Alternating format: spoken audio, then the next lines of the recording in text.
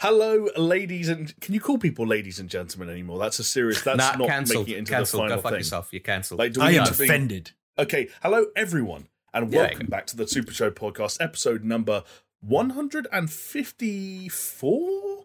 Which... Correct. Yeah, thank you. And I guess for those of you who are good at maths, that means you'll notice that we're hurtling quickly towards 3 whole years of podcasting. And in anticipation of hitting such a milestone, why not assemble the Avengers, some might say, the Marvel's Avengers of video game voices, video game personalities, the gangster, the killer, the dope dealer. Who's who? That's for you to decide. I'm here, Chris is here, Jonesy's here, and we are going to join forces to chat video games, aren't we, lads?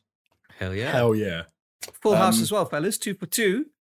We're winning in 2023.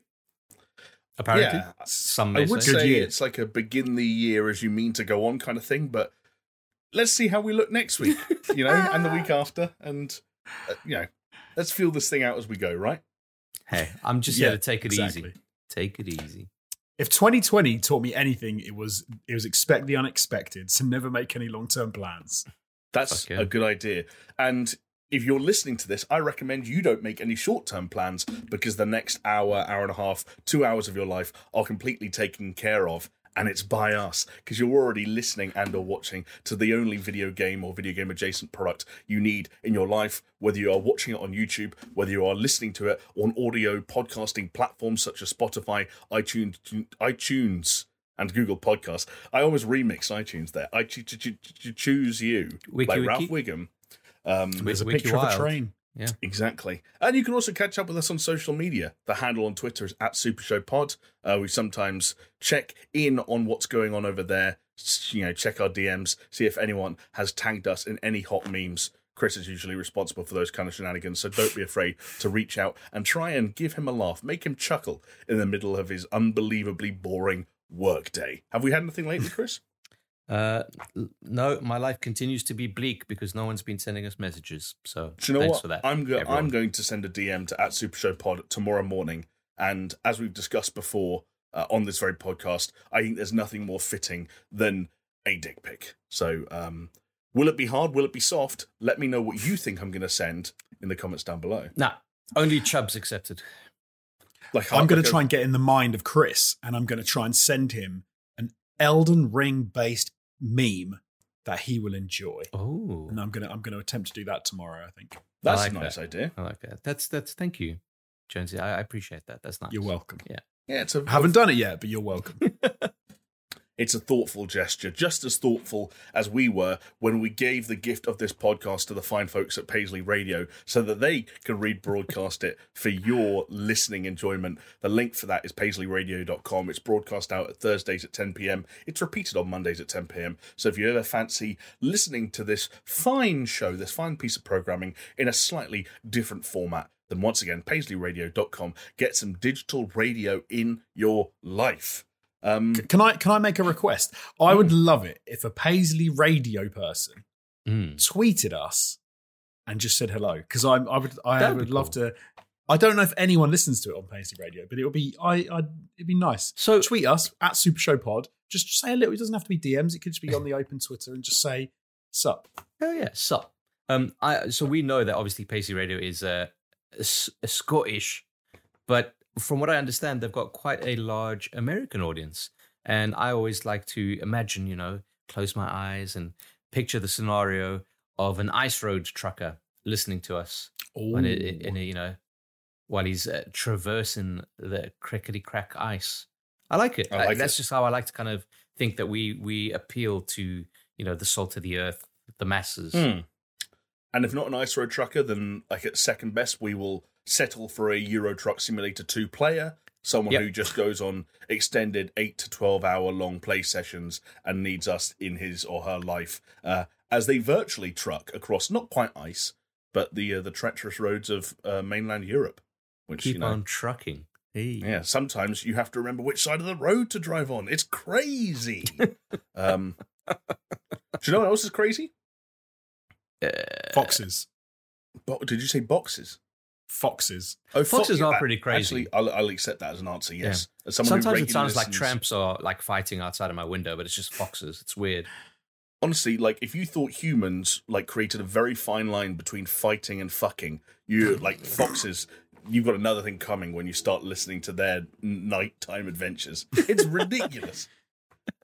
Yes, it is. It is absolutely mental. Go on, Jamie, give us a drop some bars as a fox. Like, what do they sound like when they no, I'm not boning / fighting? Come on, I'm not going to go there. No, you because it's some of the most high pitched, like, disturbing yelping. Like, that was the part. Do you remember the iconic viral hit? What does the fox say? Yes, ring a ding ding ding ding ding ding. Yeah, that was always like the missing piece of the puzzle. Is actually foxes sound very interesting, and that they're not exploring that territory at all. That's why that was a 4 out of 10 track. I'm pretty sure Chris just tore us off a bit of the frog, not what does the fox say? Yeah, in South ding, Africa, ding, they had a ding, rip-off ding. called the Crazy Fox. I think in the song doesn't the fox? What do you call it? It's like the jazz thing. It does like a whip it up, doo bum, a skip it up, doo dum. No, I'm telling you, it does. The fox. He does a ring a ding ding thing. I promise you. He doesn't. There's no ring a ding dings. He's like a scat. He's like a scat guy. Mate, he's like a jazz scat guy. We will wait and listen in silence while you just go and fucking Google that. I listen to it regularly because my kids are obsessed with it, and I'm telling you, the fox, he loves a bit of scat because there's the whole thing is like, does it say this? Does it say that? But then the fox comes along and starts scatting in the woods.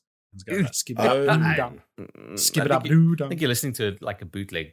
Bro, like no, I think you're both. Everyone right. in the comments is now laying into Chris and being like, "What are you talking about? You're talking about the crazy frog." All 5 people that comment on us just to tell us, like, "Hey guys, it's the today. scat. Good to see it's you. a scat have fox. Have a good time. 100%.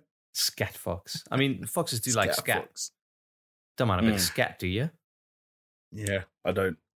Speaking of scat, there's a couple of video games coming out in the next couple of weeks that are drawing various amounts of attention. It's funny, when we were chatting last week, I was talking optimistically about starting Elden Ring soon because I thought I wouldn't have anything to play for, like, I don't know, at least the rest of January. And I looked at the schedule and realised how wrong I was. Obviously, Dead Space is around the corner. People are looking forward to that. One game, though, that is has so far, at least based on demos and previews, been met with a slightly more mixed reception is Forspoken, the upcoming, I guess you'd call it, open world action adventure game set in a fantastical land where you play as a once citizen of, is it New York or is it just a New York adjacent city, who gets whisked up into a magical world and thanks to a weird, like, talking bracelet thing, figures out that they can use and harness these magical abilities to fight what I presume are local wildlife that were just minding their own business before you came along and started tearing shit up. As it happens, yeah. Yeah, when we played the demo a couple of weeks ago, Jonesy, I think was it you played it as well, right?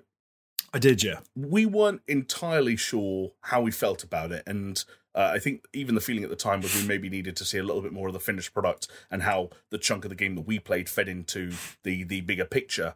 I'm sure, in fact, that's a sentiment that a lot of reviewers and critics and personalities out there on the internet can get behind. Unfortunately, some of those individuals may not be able to share that information because it turns out that there is going to be limited access to review copies for certain individuals, for certain personalities, even for certain websites and publications.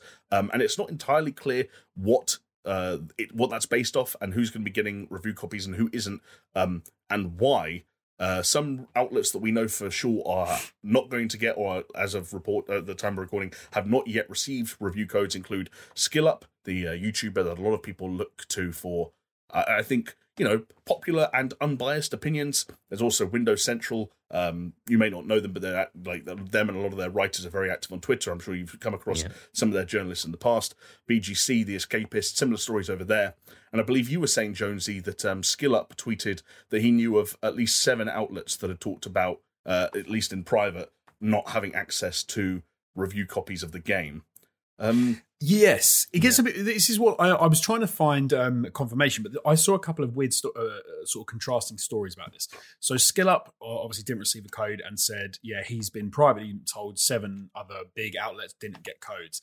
I then there was a rumor that Square Enix had said the reason that the people hadn't got codes was actually like a mistake, and that they should have received codes, and it was just like an error. Right. But I can't find any confirmation of that, and also is weird because you'd think if that's the error, just send them a damn code like the next day. Yes, or literally a fucking email, right? And then that would be something that SkillUp would like then tweet out like, oh, actually, yeah, there was a mistake and I did get a code. But to my knowledge, he hasn't tweeted anything. So, no. So does that lead you guys to believe that perhaps this is a less of a mistake as it's being made out to be, and is perhaps part of a slightly more structured or planned attempt to perhaps maybe, and this is, complete, speculation at best, part of a plan to ensure that review copies don't get in the hands of outlets or individuals who may give this game less favourable reviews? Which other games and studios and publishers have been accused of in the past. Yeah, but they released a demo. This is the head scratcher. Sometimes when they've got something to hide, okay, which usually results in them not handing out a key to reviewers, and you're like, oh, okay, that's a bit concerning. But there's a fucking demo that anyone could play and anyone could get a sense of. I don't think that means anything. Like I've learned, unfortunately, that there's a few games that they release a demo of, and we've had this before. Like, I think I've had the thoughts, and I think like I'm specifically thinking about like Marvel Avengers. You played that demo, and I was like, oh, but I bet they'll change this and they'll fix that and fix this, and then we have had the conversation, which is no, they won't. They don't have time. They've only got months out. This is got to be a relatively recent build, and so the fact that they put a demo out, I don't think means that much because you can hide behind it's only a small fraction of the game. You're just getting a taste. Yeah, but all I'm saying is it just feels like it muddies the water. Like maybe I get what you mean. Like, why would you put a demo out if you were that worried about it? But then a lot of games I feel do. Yeah, because you got to remember as well. It wasn't a beta. It wasn't a network test. It was like, here's a fucking demo. And the point of the demo is to play the game, to understand what it's all about, and you can make up your own mind. And usually when companies or game devs do that, and publishers, they throw their weight behind their product. They're like, no, we believe in this, and here you go. Like maybe we need to try and convince people to just kind of try it because we stand by our product. And this is kind of like muddying the water. So maybe it does mean that it does have something to do with like a fuck up on sending out the codes. But at the same time, it's just a fucking email. Like, just fucking do it if that is the case. I don't know. It's a bizarre one to me. The one I'm sort of tempted by is the idea that, and some people have thrown this out there, is that the people who didn't get review codes may well have been people that didn't respond that favorably to the demo, or who were sharing things to do with the leak, the hour of gameplay that got leaked. And so is there, is it that it's almost like reciprocation for that, which is, I don't like the idea of that. I don't like the idea of like a punitive, we're not sending you a code because you didn't give our game favorable, like, look after our demo. But can I give you my hot take on that, which isn't very hot at all, and it should be everyone's take? If that is the case, then fuck Square Enix. Like, don't do that then. Like, don't offer any codes if that's the case. You shouldn't be able to gatekeep this from anyone's opinion. Fuck you. Like, this is 2023. Right. We're not in that game anymore. Like, that shouldn't be happening. And if you think that happens, or if it's even an individual, I don't mind fucking calling out that individual, tying them up and stringing them in the street for people to fucking pelt their shit at and rotten tomatoes and teabag them and shit. Like, that shit needs to stop. And it should have stopped a long time ago. And if that is the case, then fuck Square Enix. Simple. Yeah. No, I get that. Like, there have been weird cases in the past where, blacklisting has been a thing, whether the publication has known about it or not. Like, I think Kotaku versus Bethesda was a big one, like, many years ago in the pre-Microsoft Bethesda era, and that was to do with Kotaku reporting and re-reporting on, like, leaks and leaked information, stuff like that. And Bethesda were just like, we're just not going to give you anything anymore. Then Bethesda, ironically, changed their own review policy, right? So then they started only giving out review copies, like, was it 24 hours before the game came out? But I think, Chris, you kind of wandered into the territory where my head was at, which is, look, we've heard about games that have review embargoes that drop when the game comes out, so a consumer can't prepare themselves. We've heard about game publishers or studios sending out copies 2 days before, and the game's 300 hours long, and reviewers can't possibly hope to inform consumers in time for launch day, and people who are weighing up pre-ordering and so on and so forth. But this is neither of those cases. This is a game that has been in some people's hands for around a week.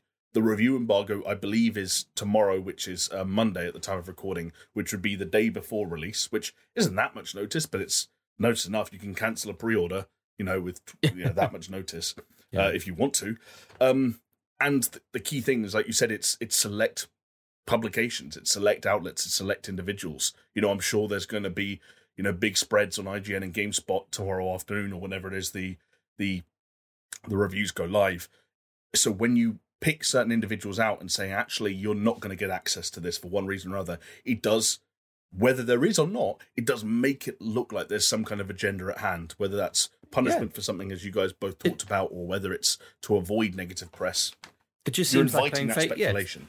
Yeah, it seems like they're playing favorites. Like, oh, well, we'll know that IGN will give us a fucking good score because they're IGN and they, they're a business more often than they are actual just reviewers. So fucking bonus, and that's bullshit. Like, that shouldn't be the case at all. And the only person that loses is the consumer, and that's annoying.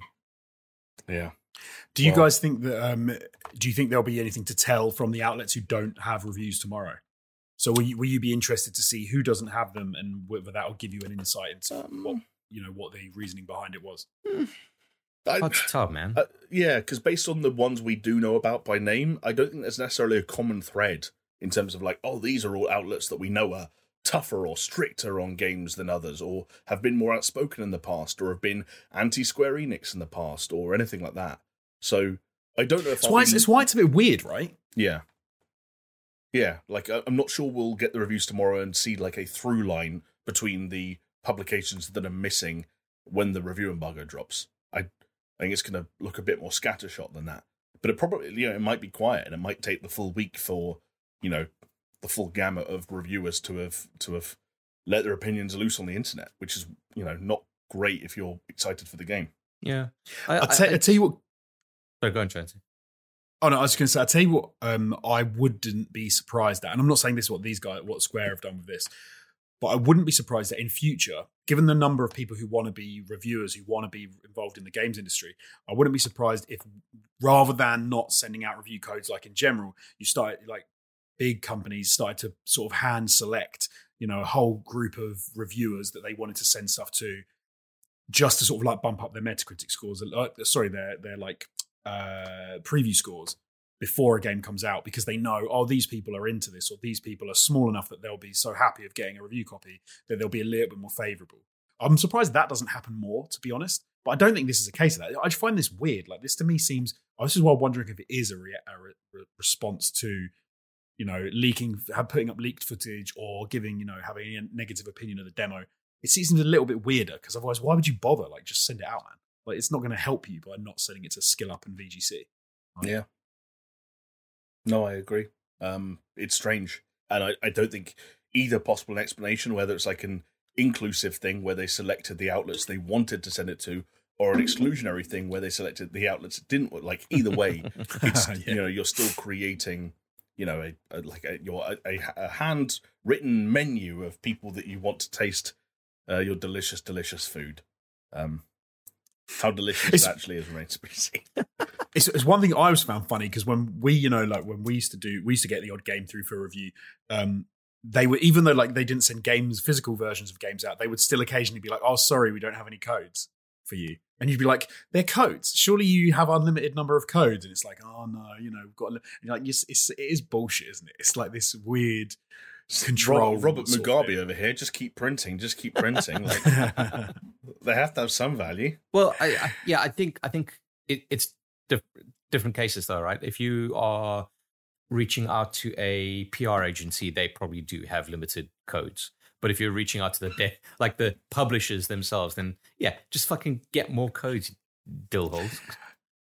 Yeah, I remember occasions when we would be like, we need more codes for this, and they'd be like, yeah, right. There's like 5 codes. And you're like, oh, shit. Yeah. And there's been other times where it's like, oh, we can only offer you Xbox because that's all we've got left. And we're like, okay. Yeah, and it's like, oh, that's weird. But it's a code. Surely they're unlimited. Or like, we've run out of like the deluxe version of the game. We can only give you the regular version of the game and stuff like that. But yeah, like Josie said, I can think of an example within the last, I'd say within the last 6 to 9 months of someone who we know that went to, I think someone who worked at the studio. They weren't a member of like a PR company or a middleman, and they said, how many codes do you want? And I think it was either 7 or 9. And the person was like, yeah, cool, they're on their way. Yeah. On the basis that like it was probably considered like good publicity and like, hey, these are 9 better homes in terms of, getting the message out there as from a PR perspective than, with all due respect, some, 3-man podcast with 5,000 subscribers on YouTube. We would never get a look in. I don't know, like, yeah, Jesus Christ, we're not getting anywhere. But when we obviously had a little bit more when we had a bit more clout when we had all-time gaming. Like, still not amazing, but not bad. Grand scheme of things, like we had.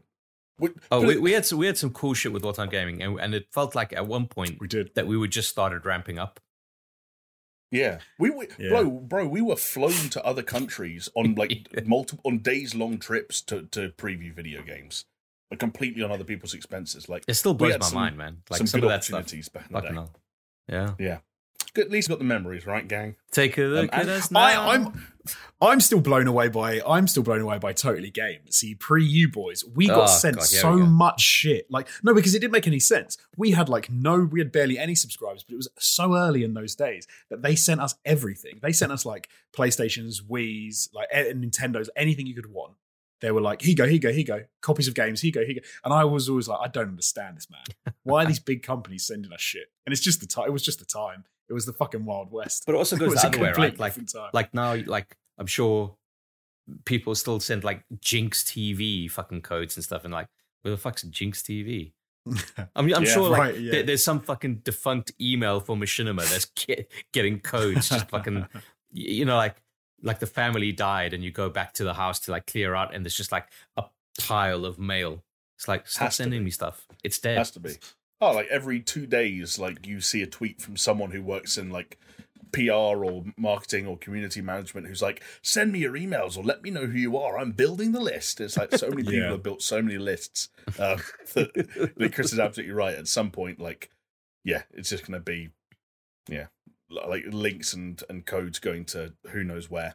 But let's put a bow on Forspoken in the most cliche way possible. I'm going to invite you both to let me know your Metacritic predictions for Forspoken and caveat at the end of the first week of release, not launch day. Oh, are we including review bombing? No, I'm going to go with critic score on Metacritic, which presumably will not include any review bombing. It might. Fucking hell, it'd be fascinating. We got a news story for next week's podcast if it does. Can I give you a small range? Is that all right? Yeah, I'd accept a range. Right. I'm saying 72 to 74. That's a tight enough range that I'll accept that as an answer. Yeah. I'm gonna go 69. Of course you are, Jonesy. Yeah. Loves a bit of 69, right, Jonesy? But I still think with Forspoken, I still think it's going to find its audience. So I don't think it will do necessarily that well with the critics. I think it will get quite low. I think like 69. But I wouldn't be surprised at all if inside of like, the first year, it's got a core of people who love the shit out of that game. Yeah, we were talking about it before we hit record on the podcast, but like if Sonic Origins can find a fucking audience, like, Yeah. But I think that's the weird thing about it. But then, as long as games aren't shit, they're going to find an audience, I guess. But I'm not trying to say that it's going to be shit. I'm just sort of because there are some games which are crap and just trash, and they shouldn't find an audience, and they don't, and it's a good thing. But there are some where you're like, okay, it's not for me, but I'm glad it's found its audience. Yeah. Yeah. Honestly, I think Forspoken will be fine. Like, I don't think anything's going to be massively like off-putting about it. I think it'll be fine. I think people will either like it or they won't like it, but it's not going to be like any kind of visceral behavior unless it is part of a review bombing kind of thing. Yeah, no, I would agree with Chris. I don't think there's anything that's going to be like viscerally bad enough to cause it to be a car crash. I think people are going to be rubbed up. It's the vanilla ice cream of gaming. It looks like to me. I think there are going to be elements of it that are controversial. Like we talked a lot through Horizon and God of War last year about talkative characters and like people who don't know when to shut their mouths in games. I think there's going to be a lot of that in Forspoken. But they got a slider. Do they have a verbosity slider? Yeah, I think they do. Wasn't that yeah, the whole thing that came out of the demo? Not. I don't think it was a slider, but was you it on the can turn it bangles down. or on the bracelet things? You can. All I know is I've seen some excerpts from. I don't know if they're cutscenes or in-engine just like dialogue dialogue sequences. yeah. And yeah, it's just like hey, it turns out that trailer might not have been like a one-off in terms of like really awkward Joss Whedon inspired dialogue that is flooded in Forspoken, but. We'll see. It's a PS5 game, like it's not cross-gen, so people are gonna have their eyes on it for that reason. It's also going to be one for the Sony ponies and the PlayStation fans to scream from the rooftops about, because it's obviously not coming to Xbox in any way.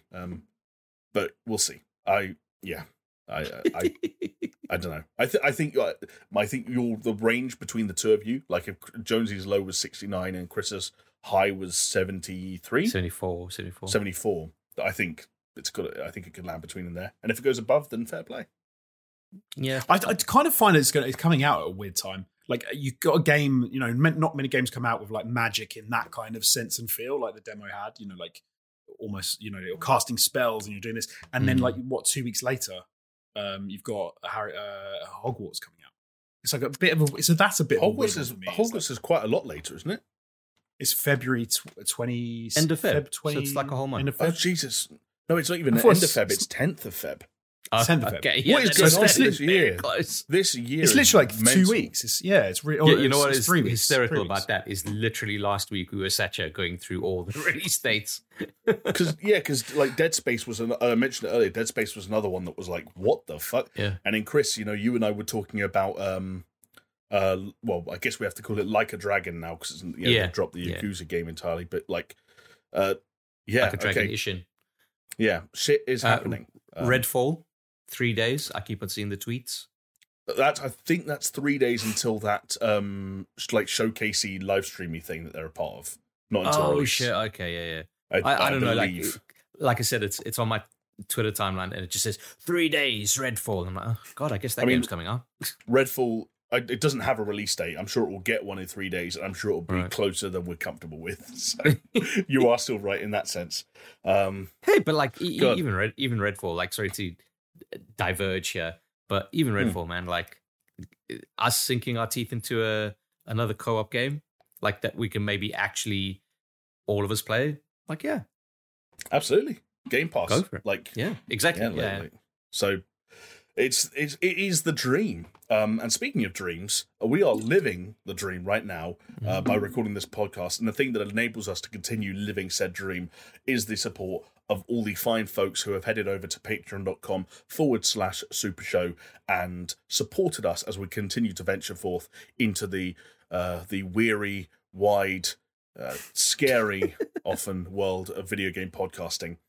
So a huge shout out and a huge thank you to everyone that has gone over there, everyone that has contributed in whatever way, shape or form. It really does mean a lot, and it is the thing that enables us to keep going through rain and shine. There are some names on screen now. Thank you all thank you to you all so much. I'm also going to give some shout outs to Aaron Cameron, Athletic Gravy, Brimstone, Cole K, Crow's Perch, Davnat Coburn, Ice Snort Rock Salt, Jesper Cam, Dal Nielsen, Leo Merger, Mindful Pig, Mr. Anthropic, Pastors Guild, and the big dogs, the directors or the members of the board or the head honchos and all of the above, Brett Z, aka Shell Shock, Doppler, Geometric Potter, Hacksaw Bookread, Manuel Guerrero, Peaswad, and that's, I don't know why I went like Peaswad, like there's a name after Peaswad. There's not. That's the end of that list. That's just an intonation error on my part, and I'm sorry about that. Wow. No, seriously, thank you. As the Empire Strikes Back. The Empire Strikes Back, Pirates of the Caribbean, and as someone who is filing taxes and paying said taxes as we speak, I both love and hate you all ever so much. But thank you. Every time I hear Jamie do like read out stuff like that, I just want him to be a late night like talk show DJ. I would love that so much. I fuck up too much. No, you ace it, mate. I'm driving home from anywhere. I just want it to be dark out, a little bit of rain. Ice Road Trucker. The heat's on. Not Ice Road Trucker. I like in a car, so I don't want the responsibility of driving a truck, and I want the heat on. It's nice and warm. I've pulled over and maybe got myself a hot drink from somewhere. I thought you said prostitute. That a warm limp wristy from the prostitute in the seat next to me, and that click on the radio as you turn the volume up, and Jamie's voice just comes on. He's like, just some smooth jazz in the background. There's a musical bed. You've decided to turn the volume up after the hand job has started, just to during, yeah. Like I just want something to entertain me while she's limply to slip him into it, you know. She doesn't enjoy her job, mate. To be fair, she's only there for the paycheck, and she's not getting paid that well. I can't have those streams being crossed. That's like when, like, if I open up an incognito browser and watch porn and do my business, and then like close the window, and it reverts back to the other window I had opened. It was like a YouTube video, and some dude sat there. And I'm like, oh god, wait, hang on, no. Like, I know I've already come, but like, give me a few seconds to cool off before I start seeing dudes' faces again. Love it. Like, I'm still kind of in the zone. Like, I'm still like the arms on the back. Get away from me! Yeah, exactly. Afterglow with fucking Logan Paul. Yeah, like it is that like you don't want that post nut like clarity, that post nut euphoria to be disturbed by like a hairy gaming commentator or something like we are. I don't think you'd be talking about gaming though in this radio show. I think you'd be more like an LBC kind of talk about anything of the day. Yes, it's call-ins, and it'll be any topic of the day, and Jamie there just like throwing out some stuff. Okay, yeah, I guess. But then like call-ins, I'm not like a big politics guy. Like who's that? James O'Brien. Yeah. James O'Brien. Like he just goes, oh yeah, no. Oh yeah, that's really good. You nailed it. That was a really good impression. No, that's my impression of James O'Brien. No, you're right, aren't you? Listening to someone spread misinformation about Brexit. Yeah, oh yeah. And who's going to pay for that then, Jim? Oh, yeah. That's apparently that's all I ever see that guy do. That's a really good impression. Nice. That's like a really regional joke. But like radios can be important devices. Devices for sharing hot, sexy vocal tones. Devices for listening to music, or in post-apocalyptic North America, devices for getting back in touch with your long-lost brother, as one character did in a TV show that all three of us watched the debut episode of this week. Jonesy, because you're the person that put it in a spreadsheet. Yeah, thank you. I'm going to invite you to kick off our discussion of the show which I'm talking about. Of course, The Last of Us, which debuted on HBO as a rip-roaring success this past week. 4.7 million viewers for its debut across TV and streaming. That's the third biggest TV launch for HBO ever. Only usurped by House of the Dragon, which of course was a spin-off of the very popular Game of Thrones show, and Boardwalk Empire, but you have to go all the way back to 2010 for that. So for us people living in the modern era, it's a big deal, and it's a video game adaptation. That's cool. Jonesy, what did you think? I loved it. I thought it was fantastic. It actually wrote a really interesting line where it nailed like the feel of the game. In the setup and the environments and the characters and the sort of how it looked and how dank and drab and like dreary and all that feel from the first opening sort of hours of the game. And I think they absolutely nailed it. Yeah, really enjoyed it. I was definitely not sure on the characters going in. I was like, I wasn't sure on Pedro Pascal, I wasn't sure on Bella Ramsey. But when they sort of were on screen together, all fears were sort of completely put to one side, and I'm excited to see how they do. Some of the I'm still not. I think I'm still sort of umming and ahhing about what they're going to do with it going forward. Like I want to see where they're going to go. I want to see how they expand like the roster of characters. I want to see if they keep that up. But as is, I think they did a fantastic job. Yeah. Chris, are you in agreement? Yeah, 100%. I was just thinking there, like where Jonesy was saying he wants to see how they expand things. And we know that they are going to expand some of the relationships and introduce a few characters that weren't in the game. But I just wonder, like, what do you guys think? Do you think that's necessary? Do you think that, like, I look at a game like the story of the game of The Last of Us, and I think to myself, like, it doesn't necessarily need more characters. It doesn't necessarily need stuff fleshed out. There's already a lot to kind of tread through. Obviously, they do want to make it into like a bit of a franchise and kind of like expand it out to multiple seasons. So I get the need for expanding things where they can, but I just don't necessarily think that they need to per se. But that aside, yeah, I absolutely loved it. As Jonesy said, just echoing what he said, like the the tone and feel of it, like really fucking, they nailed it. Some of the things where they did kind of diverge a little bit, absolutely fine. Like nothing seemed out of place or off-putting. It was all good. And yeah, I'm amazed at Bella Ramsey sounding exactly like I remember Ellie sounding in that game. Like spookily exactly the same in my mind. Probably isn't, but you know, if you get like one of those YouTube videos like side-by-side comparisons, probably way off. But to my mind, it's like, oh my God, she's fucking nailed it. Pedro Pascal, fucking great choice as an actor. More than that, I'm just glad that it's opening up this discourse on like good game stories. Obviously, you know, one of the best regarded game stories, of course, is going to make good TV. And as long as you put it, and just goes to show, put it in the hands of people that actually care about it, and maybe you'll have a good product, rather than a cynical cash grab and like, hey, gamers have money, and we want to exploit them. You know, I thought it was really cool. I'm really excited to see where they go. I had we were having lots of conversations on our WhatsApp group, right? And one of the questions I asked, you guys never answered, so I'm going to ask it now. Put you under the spotlight. It was less of a question, more of a statement, I think, where I said, I wonder if this season doesn't follow the entirety of the story, like it doesn't wrap up the story of the first game in this first season. I think it will, personally. Yeah? Yeah. I think this will end in the exact same way that The Last of Us ends, but I think parts of the last and second to last episode will be used to flashback to the Left Behind DLC, or like stories from within the Left Behind DLC, as well as some other bits that aren't in the game at all, just because of like what we know about who certain performers have been cast as. Ashley Johnson, for one, when you know who her character is in the show, not the game, then you're like, oh, well, that's theoretically, to my knowledge at least, entirely new. But I think, it will wrap up where the first Last of Us wraps up. Okay. What I will say is I think there will be twists that are not there to like just fuck with gamers, but they're because they've like reached a different. Like I heard one person theorize that, and like this is a fan theory, so it's not a spoiler. But if you don't even want to hear a fan theory, skip forward 30 seconds. But like I heard one people say like, oh, what if the reason Bill and Frank are being talked about as a duo is because in the TV show they kill Frank and they kill Bill and not Frank. Like, what if they reverse it and like it's and then I was like, still around. Yeah, the other way around. Oh right, yeah.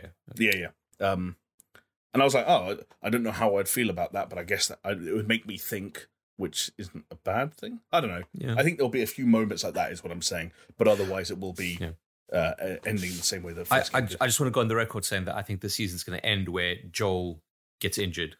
And then season 2 is going to start up with Ellie like foraging, killing rabbits. That would be such a bummer having to wait like another year. Yeah, I know. Rest of that story. But I don't want them to do that. I just had this feeling that'd suck. But who knows? Yeah, I think Jamie's right. I think game 1 will be season 1. I think there will be diversions, and I think they need it because you're gonna, I think it's like an hour and a half every episode. It's like 9 episodes, and so that is a lot to cover. It's a lot of time. The next episode, with no game, I believe, is 55 minutes, and then the episode after that is again over an hour, by quite substantially. Yeah. I believe they release those times. So it's interesting that they're kind of like wavering. Yeah, no, I suppose it's because they want to get the story they want to get in each episode, which makes sense. Because if you think there's no gameplay, so if you've got to boil that story down to the cutscenes effectively, and then you've got to make dramatize it, I do think they need more. And it's also that you need more in the sense because you can't build the character arcs in the gameplay like you can in the game. You need that to happen in cutscenes and stuff. So, for example, one thing that happened, which I wasn't sure about when I first saw it, but where where Sarah goes off and gets Joel's watch fixed and things, which obviously doesn't happen in the game. You needed all of that because you had to kind of get. Because at first, when she was first on the screen, I was a bit like, she's a lot older than I thought Sarah was. I think this is going to be is this going to be a different sort of relationship? Is it going to feel different? And that actress had a lot of heavy lifting to do, which I think I said to you guys in the WhatsApp group, to get you giving a shit enough about her in a short space of time. in order for that to be an impactful scene. Whereas in the game, obviously, you have that because you're playing as Joel and you feel like you have a connection to Sarah. And I think they did such a good job of building that kind of like, especially by having her as the focus. Because then it's like, holy shit. Like, I would love to have seen people's reactions to that scene, having like never not played knowing, the game. Yeah. That would have been cool. Yeah, for sure. Like, I think for me, that kind of loops back around to, like, Chris, you were talking about the Discord that's been reignited about The Last of Us, and there's lots of back and forth and argument over, you know, that kind of, in inverted commas, title of, like, what is the best story in games? And, like, for me, The Last of Us was never about it being the best story in games, because I think, like, the A to B, if you were to kind of, like, be reductive about it, is not that exciting. It's not that crazy. Yeah. But, like, for me, The Last of Us was always, like, one of the best realised stories in games in terms of the characters and the arcs that they went on and the way they were brought to life and the slightly more sort of, like, mature and grounded approach that that game took to its storytelling and the relationships it allowed to develop between characters.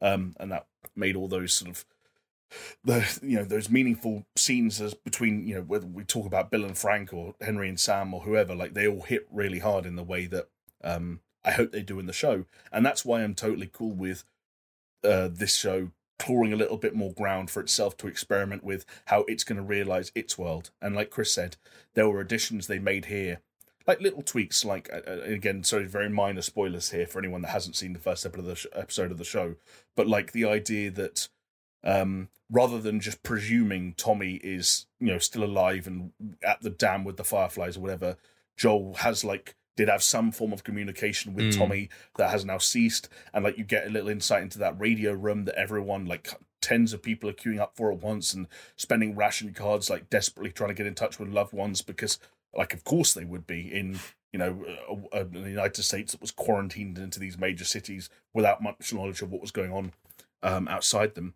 Like, things like that, if that's how they're going to flesh out the TV side of this world, like I'm all for it. Yeah. Some changes I'm less so, because I'm like, okay, you changed that, huh? Like, sure, okay. Well, did you? I never thought that he was banging Tess. That's an interesting one. Yeah, like it's never even super strongly implied. No, like, they're just like contemporaries or mates. They're very close contemporaries. very close. But in the show, it's like, no, like the first meeting they have is like they're in bed together. Yeah, so I was like, oh, they've got interesting angles. Speaking of that scene, it's the same with like Joel is always a gruff, jaded dude, and you might presume that he has a relationship with drugs or alcohol, but you never see him like dangerously engage with it in the way that we already have seen in the show.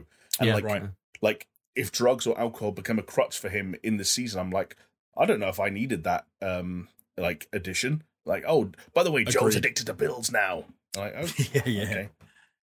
Yeah, just little things like, oh, they they fucking like weaved around our expectations because the car doesn't get jackknifed in the scene where they're driving through the town at the beginning, as it does in the game. What happens instead?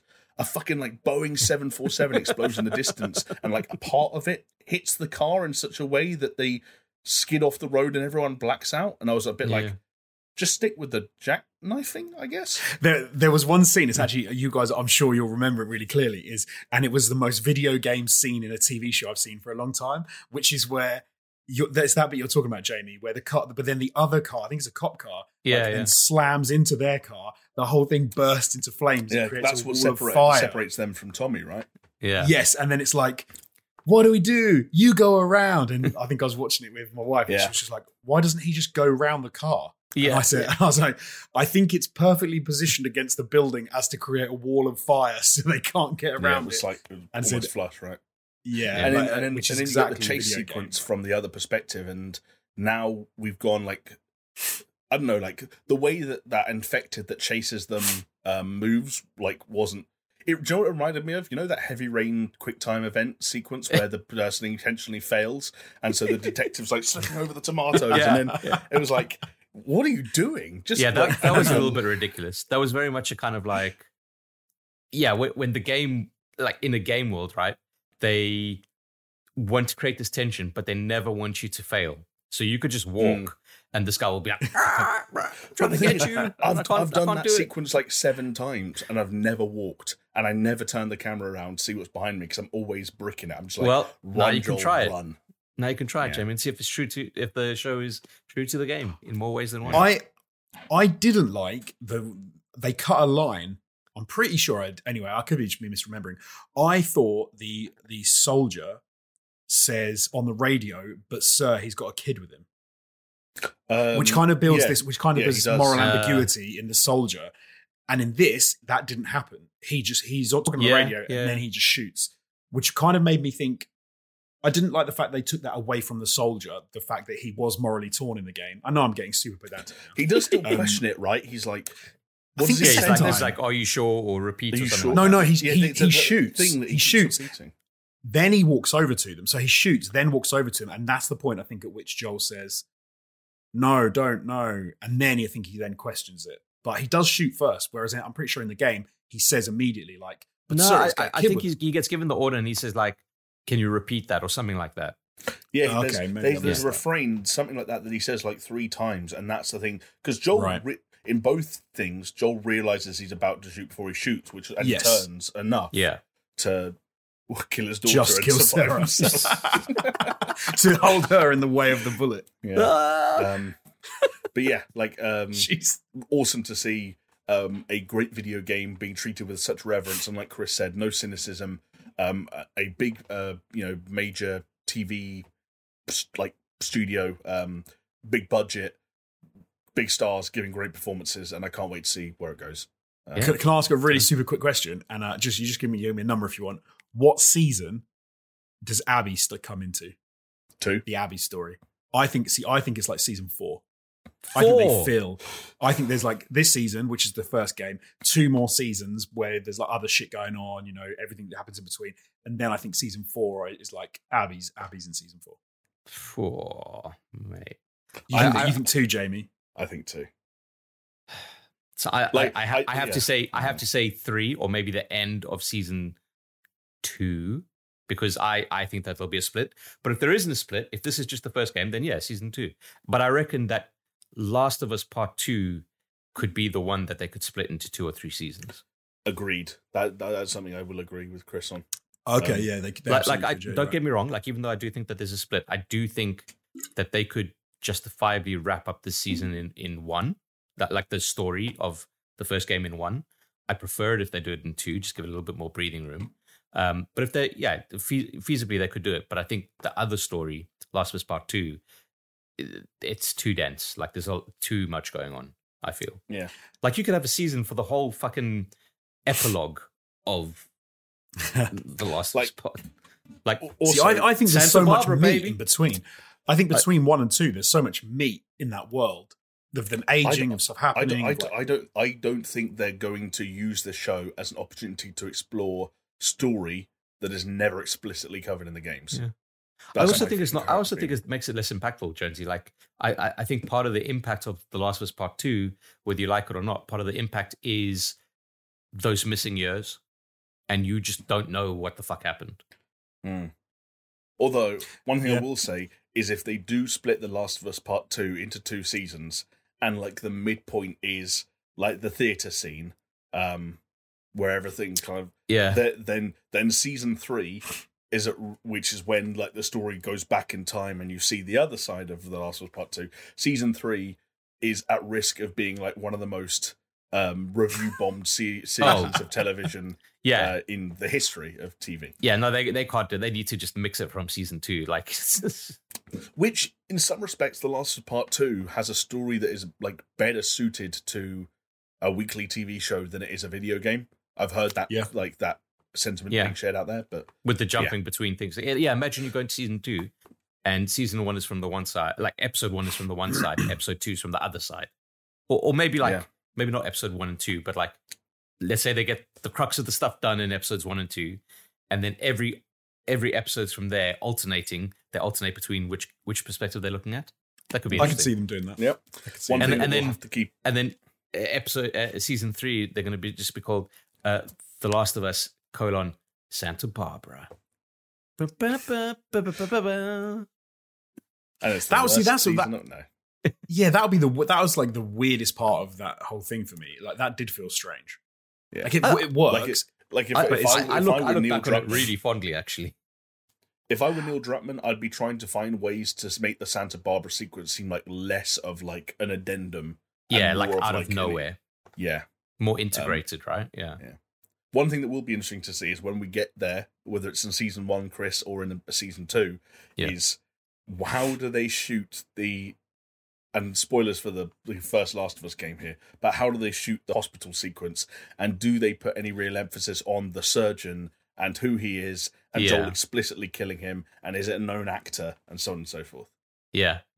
Like in the way The Last of Us Part 1, the re-release on PS5, they kind of had to retcon it to be like, oh, did you notice that it's Abby's dad now? Okay, we won't get into it, but we did have a little bit of like a WhatsApp thing about how the politics of Last of Us. And one thing I think will be really interesting is how they handle, because they've kind of built the Fireflies up as at the moment of being, you know, the good guys in a fascist sort of state, blah, blah, blah, blah, blah. If they get to the point where they have to say, oh no, now Joel just murders all of them, that's going to be weird. That's the whole point of the first game, is that Joel's the bad guy. We've had this argument on this podcast. I mean, we made a six list out of it. Like, come on. We have, but what I'm saying is we live in a different time. The world has changed in such a way. There are events that have happened since The Last of Us 1 came out, which I think reframe the entirety of it. And I don't know how the end of season 1 is going to go down in the world today. Do you know what I mean? I don't think I'm really interested in the reactions of people who haven't never related to it, Jonesy. I think at the end of the day, it's still a case of Joel is now attached to Ellie, and he's just saving his facsimile daughter, and that's the end of it. Yeah, like I think I'm interested in how it gets. I think it's going to be effective for the exact same reason it was in the game. Like a character that you've grown to know and love and sympathize for makes a decision that you don't agree with for the sake of a relationship that you are invested in at the loss of potentially the entire human race. Like that's what the game was. I think that's what the show will be. Whether the broader sort of like public reaction to it is different because of some like different political environment, I can't say, but that's what I'm interested. I'll be interested to see when that final episode, if they just do it as is.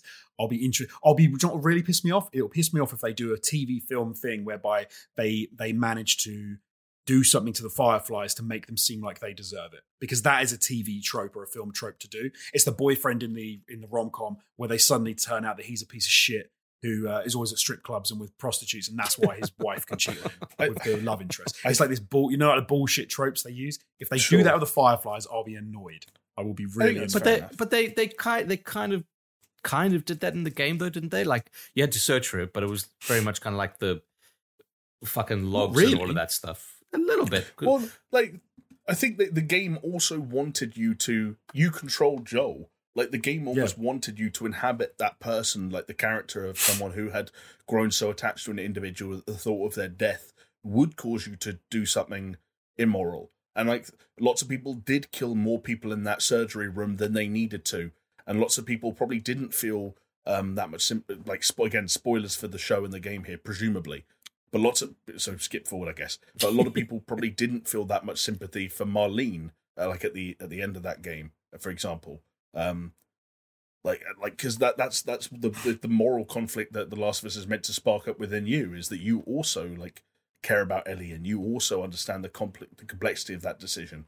And I think that's I'm so excited about these. I'm saying that's what creates the antagonist. Like it doesn't matter if the Fireflies make themselves antagonists. It's the scenario, the precarious position you're put in that forces you to almost identify the Fireflies as antagonists to justify your own decision, because of course you're morally cut up about it because you know you're in the wrong.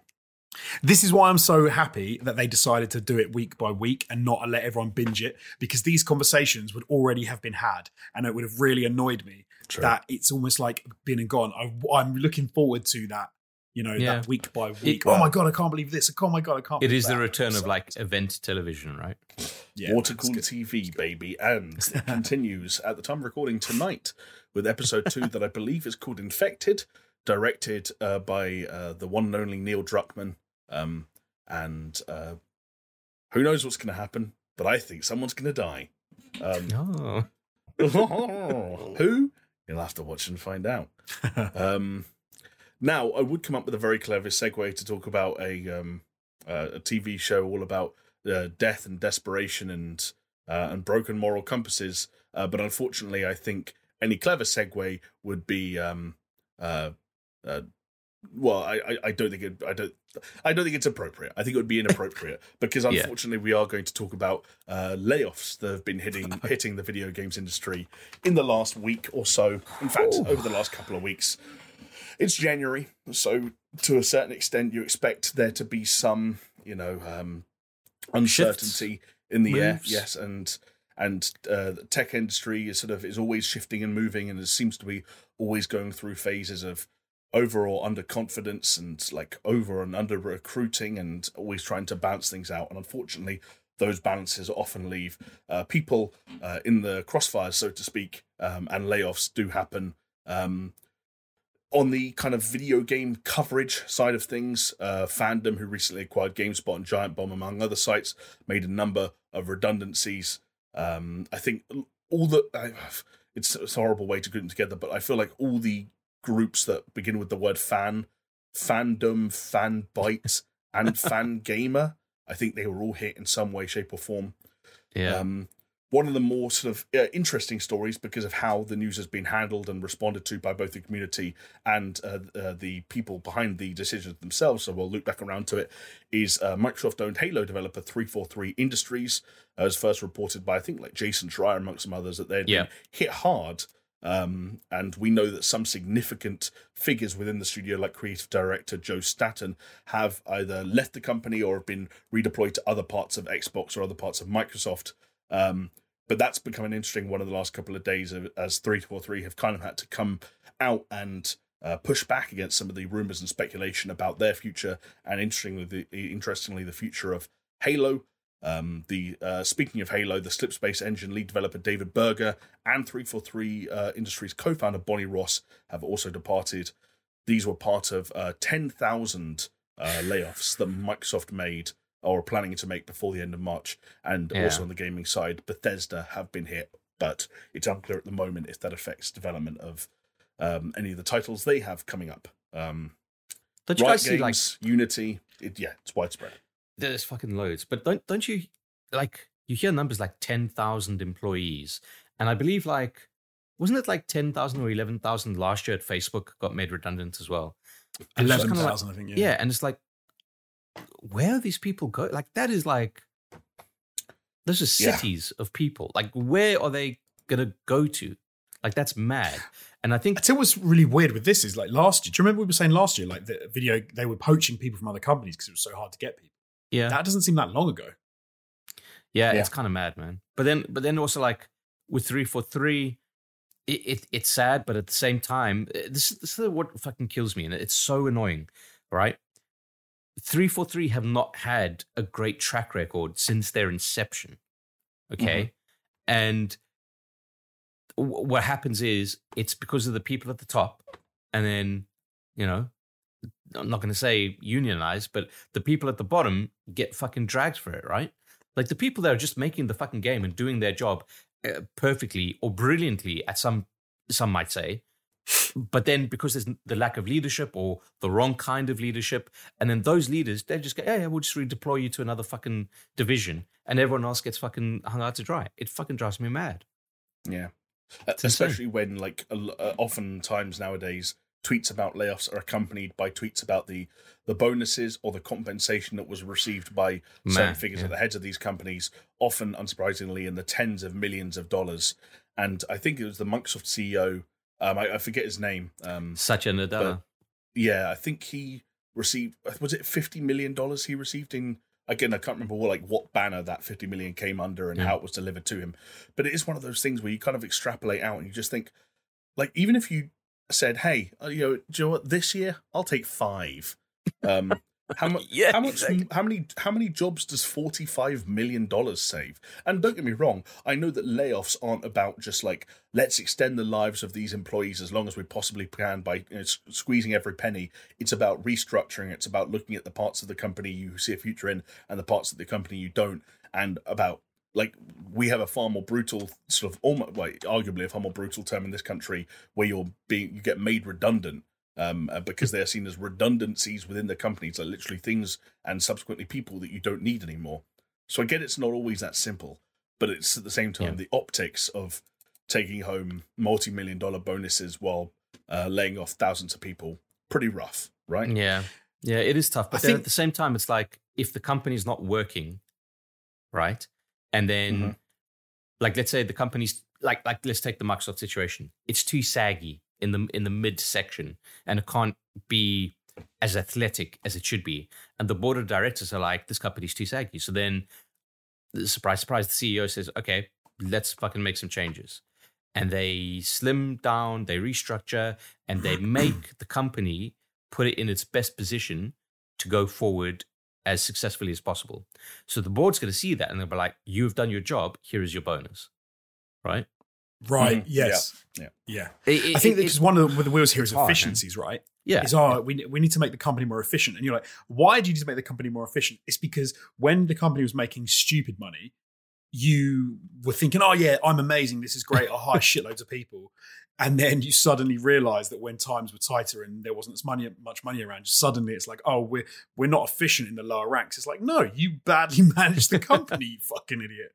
Yeah. Like now you're just going to get rid of the people who do the work on the ground. Yeah, so I guess what I'm saying is, like, while I completely agree with you, Jamie, that like the amount is absolutely ridiculous, I don't necessarily think that the CEO of a company like Microsoft necessarily, it's not like saying, oh, we'll just take a fucking cut like that. Like, you're talking about like one of the 3 biggest, most successful companies in the entire world. Like, yeah, fine. That's a big job. That might deserve a big bonus. What grates me is kind of that middle management band. So you talk about like your creative director, 343, Joe Staten, or Bonnie Ross as the co-founder of 343. And then 343 as this division within Microsoft have been like almost leapfrogging from like fumble to fumble to fumble. Yeah. Right. Yeah. And it's almost the case of saying like, actually, those are the people that are most at fault, I would imagine. Like Satya Nadella is like, I've got all these divisions. I got to look after them. I got to streamline. I got to think of the board. I got to do this. You know, I'm sorry if I'm sounding like a bit of an apologist, but like, I think a lot of people's kind of anger gets misplaced sometimes.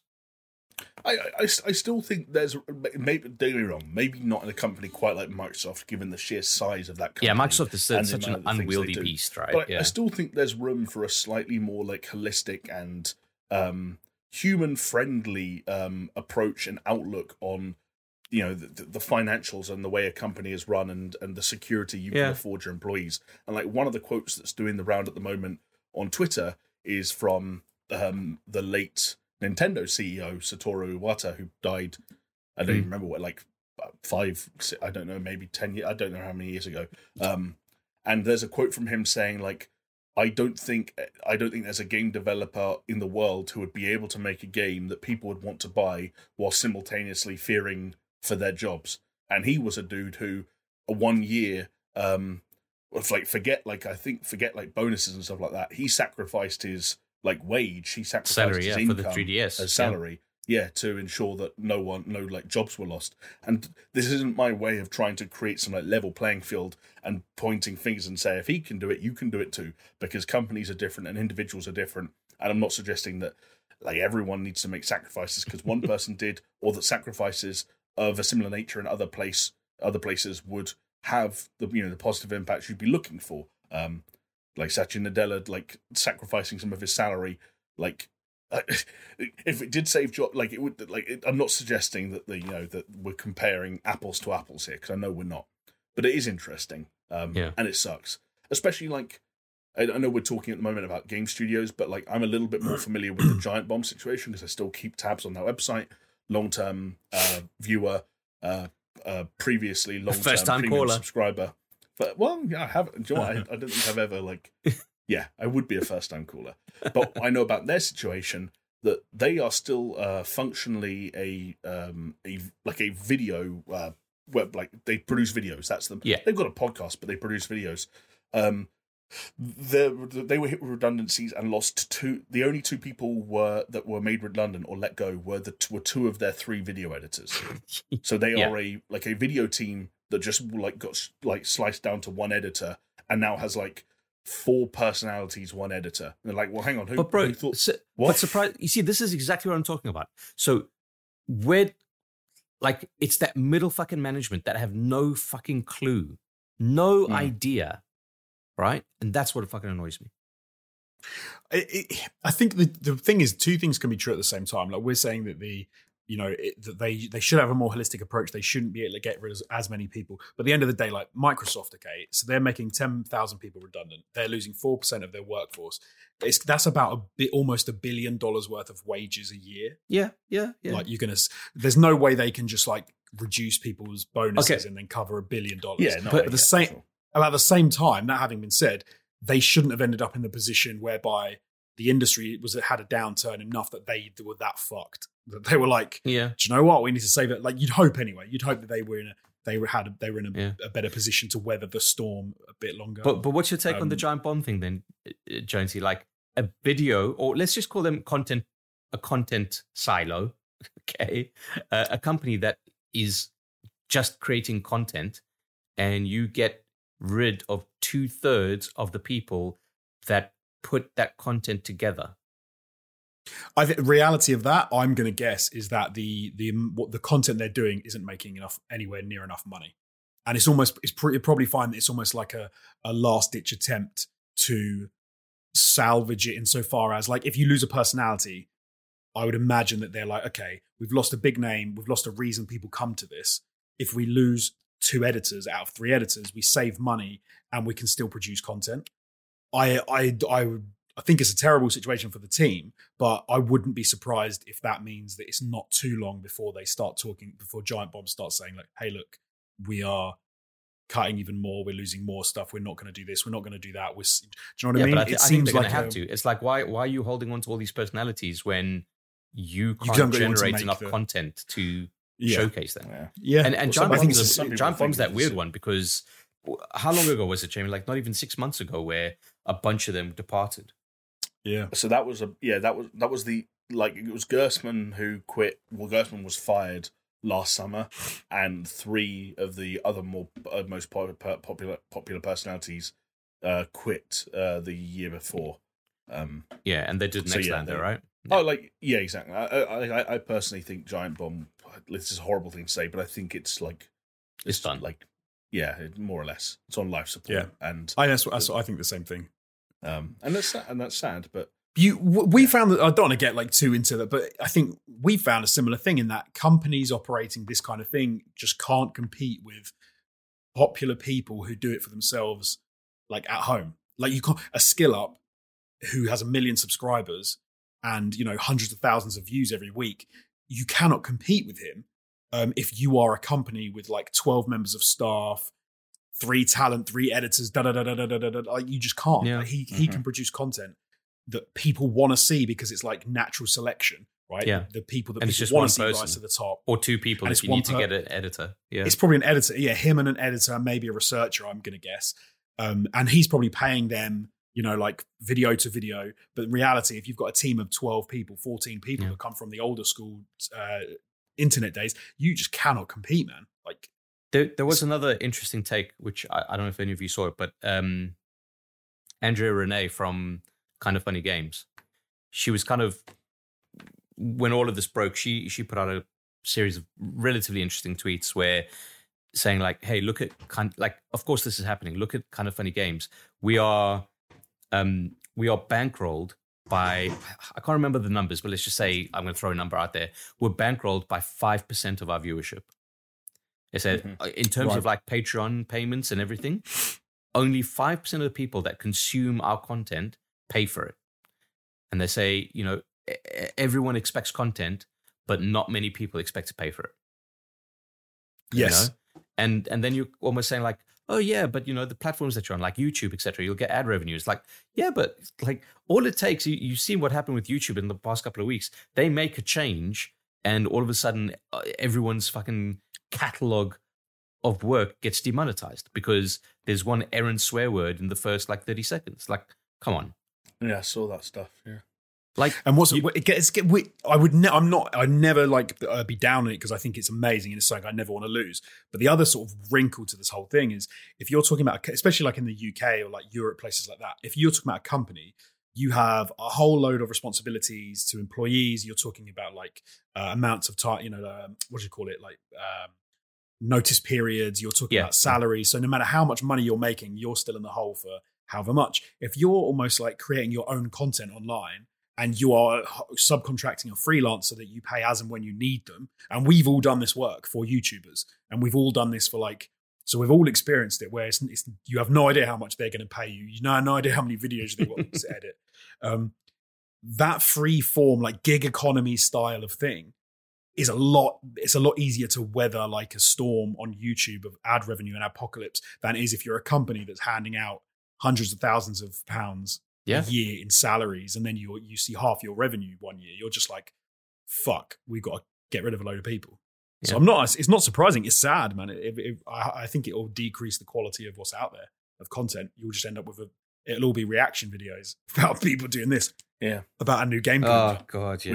Which is the state of content, fellas. Jesus Christ. Which is weird when you consider that there are now over estimates that there are now over 3 billion video gamers on the planet, and that number itself is 1 billion up from where we were a decade ago.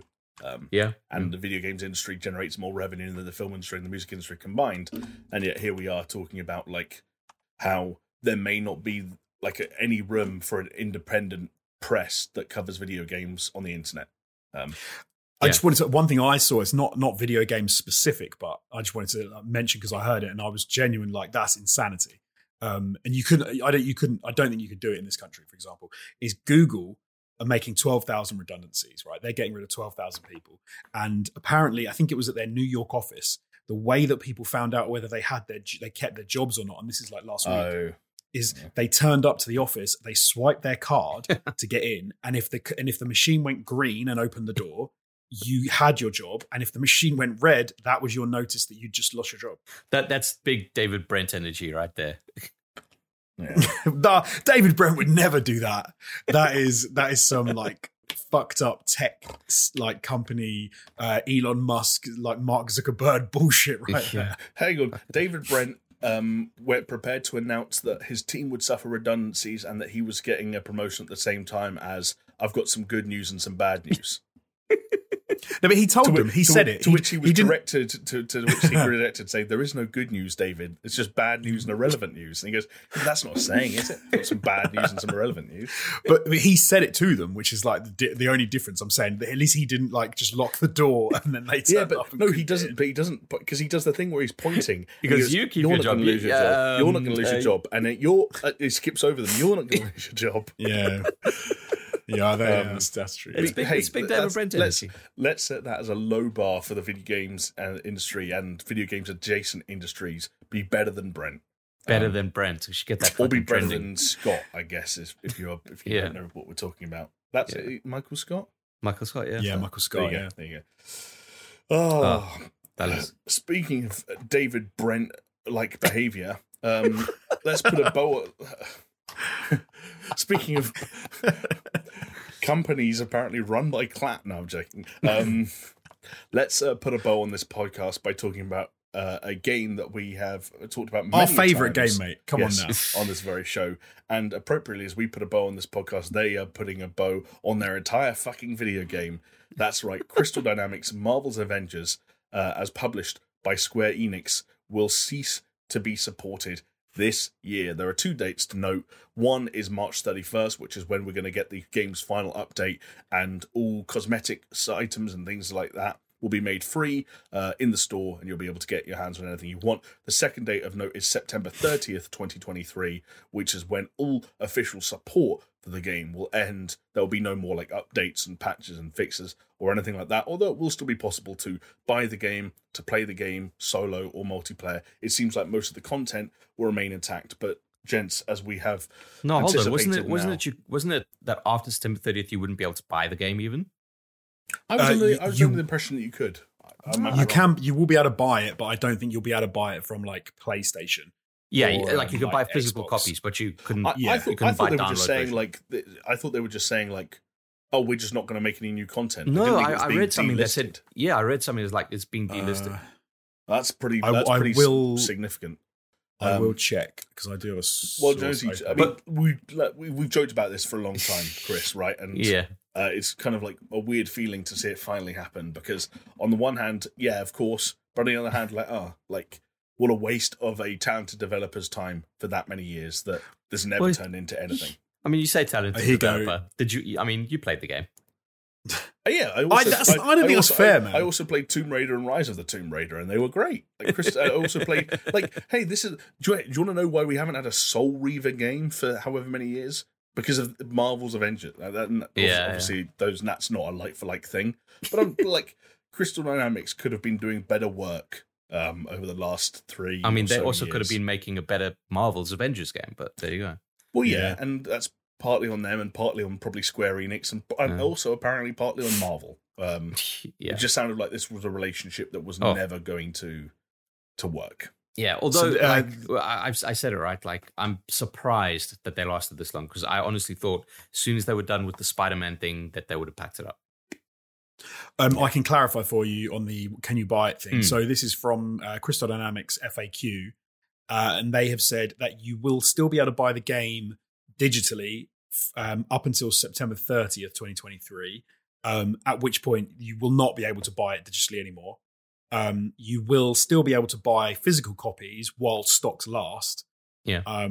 But after September 30th, the game will effectively, you'll struggle to buy it. Like it's going to go. It's going to be difficult to get. And how long digitally impossible. How long until they switch off the servers, I reckon? So they haven't said. They've said that they're doing stuff to the game to make it so that people who want to play it can continue to play it, multiplayer and solo player online up after 30th September. Because there'll be no more support for it. If PlayStation do an update and then the game doesn't work with that update, or whatever system you're playing on doesn't work, then it's going to be fucked. So it's just a matter of time, really. One thing I don't agree with on the badly made game, I do think there was some love went into the production of some elements of this game. Like I genuinely think they did some good stuff with like some animation stuff and how some of the characters work. But the game in total, it's like when you put all the parts together, it was a shit game. Yeah, that was the problem, I think. Yeah, could say the same thing about Anthem, right? Like it had its moments. Yeah, true. Yeah, true. It was like Anthem in a weird way. It was misjudged, and it was a bad pairing of developer, publisher, IP and idea all wrapped up with questionable execution, which itself was probably down to like issues like time frame and budget and so on and so forth. It's one of those things that with hindsight, like Marvel's Avengers never should have been a games as a service Destiny clone. And like I think they would have been far better off like looking at the example set by other games that have come out in similar time frames, like Insomniac Spider-Man, and just be like, do right by the characters and make a good game. And they did right by some characters, and they made an okay game in some respects, but it was confused and it was messy, and it was inconsistent, and it was also a game that got a demo. Multiple, I think. I do think though, like if you have a copy of this game, get on after the March 31st, get on in April, hop on, and you might as well have a blast and just download every like cosmetic, everything available in the game, because everything's going to go absolutely free. You might as well just jump on and like play around with what was available and see if there's anything there just to like give you a few hours of entertainment, because it's going to be dying. It won't be very long. So they're making everything free, so why the hell not? Yeah. If I'm not mistaken, it is on both Game Pass and PlayStation Plus Extra or Premium. I can't remember which, like that middle tier. So if you wanted to sign up for a subscription service for 1 month to attend the funeral of Marvel's Avengers, then you can do that. Well, I've actually said that I think we should jump on and play on the maybe on the last day. I would like to. That'd be maybe cool. September 30th. We should or the 29th. We should hop on and give it a blast. I'm down for that. I reckon this would be a prime thing for Microsoft to swoop in and buy it and just be like, you know what? All we'll do is support it to make sure it just never breaks. And there's our fucking Game Pass title. Like, boom, done, easy. But why? What's the point? Cheap as chips, because it's content, right? Like it's a game, and it's a game as a service that they could just continue, and it's another feather in their hat, and why not? I don't know if it's worth it. Could you? How much? How much would it be to buy? I would wonder. Imagine if it was that cheap. Like it's still whip around, right? And yeah, we could. Yeah, we'll get a Patreon thing going up. Let's buy Marvel's Avengers. GoFundMe. We're gonna buy Marvel Avengers. This was my plan all along, because you guys. I am sure you don't remember. I bought every Funko Pop for every character in the Marvel's Avengers game. That was a great investment. It was because I thought it was going to die on its arse. No one would like it. No one would buy the Funko Pops, which means they'll be rarer. And then when I'm older, there will be few out there, which means that I will have, people go, oh yeah, that shit game that came out in the, in the end of the 2010s, those Funko. Oh, I can't believe you've got those Funko Pops. Yeah, but fingers crossed for 2050, mate. There are certain things where that comes good. Like I know that there's a weird market for baseball cards in the States, but there are also now people who have Beanie Babies or Furbies that take up an entire room in their house, and it's yeah, congratulations, you look like a fucking lunatic. You've got a Furby room. You've got a Furby room, and I think I have 7 Funko Pops, and 5 of them I think are Marvel's Avengers, and one of them is the Titanfall. I've got BT. And, that's the only acceptable Funko Pop that a grown adult could own. I bought it for £20. It's worth £180 now. It's ridiculous. Nice. My kids would like to play with it, and I always tell them no because they like to smack their hands away. How dare you? I got nothing against Funko Pops. They're fun, is what they are. But they are fun. They're fun. Maybe not the Marvel's Avengers ones, Jonesy. No, they were cool, man. I don't mind them. I had a lot of love for what they wanted to do with the Marvel's Avengers game. It's just a shame they didn't do it. Yeah. No, I can agree with that. And I'd like to say that it's a lesson learned for all involved, but I'm sure there are going to be plenty more stories in years to come about unfortunate happenings and unfortunate developments with mismatched IPs and genres and developers and publishers and all the nonsense that went into creating Marvel's Avengers and making it everything it is and soon to be everything it was as Marvel's Avengers bids us farewell on September 30th, 2023. And now, gents, unless either of you two have anything further to add, we will bid our farewell to the fine listeners and viewers of this podcast. I have a question. A closing thought. I would be interested to hear from the people who will check this out on YouTube or on other platforms if you can be bothered to go to YouTube or tweet us. What dead or dying IP would they like to buy? If they could. Like we were just saying about Marvel's Avengers, the game. But then Marvel's Avengers wouldn't count as a dying or dead IP though, right? No, but I'm going to open it. Okay, I'm going to open it out. So like a dead or dying IP. Or it could be a game, like a dead game that you could buy the rights to the game, so you literally own the license to make that game. What would it be? Could we get some? I'm sorry, fellas. I know we're just dragging this out, and Jamie just wants to get off. Maybe because he's got a bun in the oven brewing. He was drop the kids off at the school. Hey, I'll tell you, I'm more than happy to share. I don't. Okay, cool. What would just baseline? What would you guys go for? A lot of things IP's easy for me. Blockbuster. The Blockbuster IP. But we're just the intellectual property but what would you do with it? The logo. I want the logo and I want the name. But you didn't answer my question. What would I do, mate? I'd rent out. I'd hire out. No, I wouldn't really hire out videos. I have a dream to open a restaurant called Blockbuster Video, and you go into the restaurant, and instead of booking a table or a booth, you get given you book a table that's a theme. I think that'd be really fun because so much of my childhood in the States and in the UK is linked to Blockbuster. Is linked to hiring the Super Nintendo and from Blockbuster. And every time I'd go and see my grandparents in the States, we'd go to Blockbuster. The first thing we did and hire a Super Nintendo, and then me and my brother would play that all summer. Or it'd be in the UK. It was Friday nights. My mum and my dad would take us to Blockbuster and we'd hire a game and a video and get a bag of popcorn. And it's so much of my childhood is linked to that. I thought you were talking about games though, No, adjacent. So for me, that's adjacent. So Adjacent, I have a lot of fond memories of video games tied to. Okay, but if it was a game there, Jonesy, like a defunct game or something. Oh, that's tough, man. Well, while you think of it, what about you, Jamie? A lot of the things that come into my head, like really early on, are stupid because, like, I don't know, I get fixated on dumb things. Like when I first went, like not super retro, but like kind of retro for me. The ideas that popped into my head were things like Gex the Gecko, which I don't think should come back in any way, shape, or form. Earthworm Jim that could, but you need like a really good idea.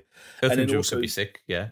Yeah, there were things that sort of like died while I was growing up that I have like fond memories of that we've talked about in this podcast before, like Mercenaries, Army of Two, Kane and Lynch, State of Emergency, like just random little things like that like I don't know what the fuck I'd do with them, but those were the things that like ended up being either one-offs or one or two games and then like very much dying. So what we're saying is we are the new Embracer group, and we're going to buy all these old IPs and resurrect them. I would love to bring back Golden Sun. Okay, that's a fair shout. That's probably the most like reasonable shout we've come up with. Yeah, I mean, there's others. Like obviously, it's hard though because you don't know what's still like secretly in development. Like say, a new Dino Crisis, but yeah, like that. There might be one in development. There's supposedly, I always forget where it's at, but supposedly there's a Time Splitters like somewhere in existence. Game wise, I'd go G Police. I loved that when I was. It's such a good idea and like set up. I fucking loved it as a kid. So yeah, mate, I'd go G Police. They could do an amazing current gen version of G Police. Great. No. Well, yeah, I'd like to email Rockstar and find out for sure if Bully is dead or alive. Yeah, and then get my hands on Bully if I can. Ping pong, anyway. Table tennis, Rockstar table tennis. Rockstar. Chris Joanides presents table tennis. That's a title I would play. Oh yeah, just got to get that bald head.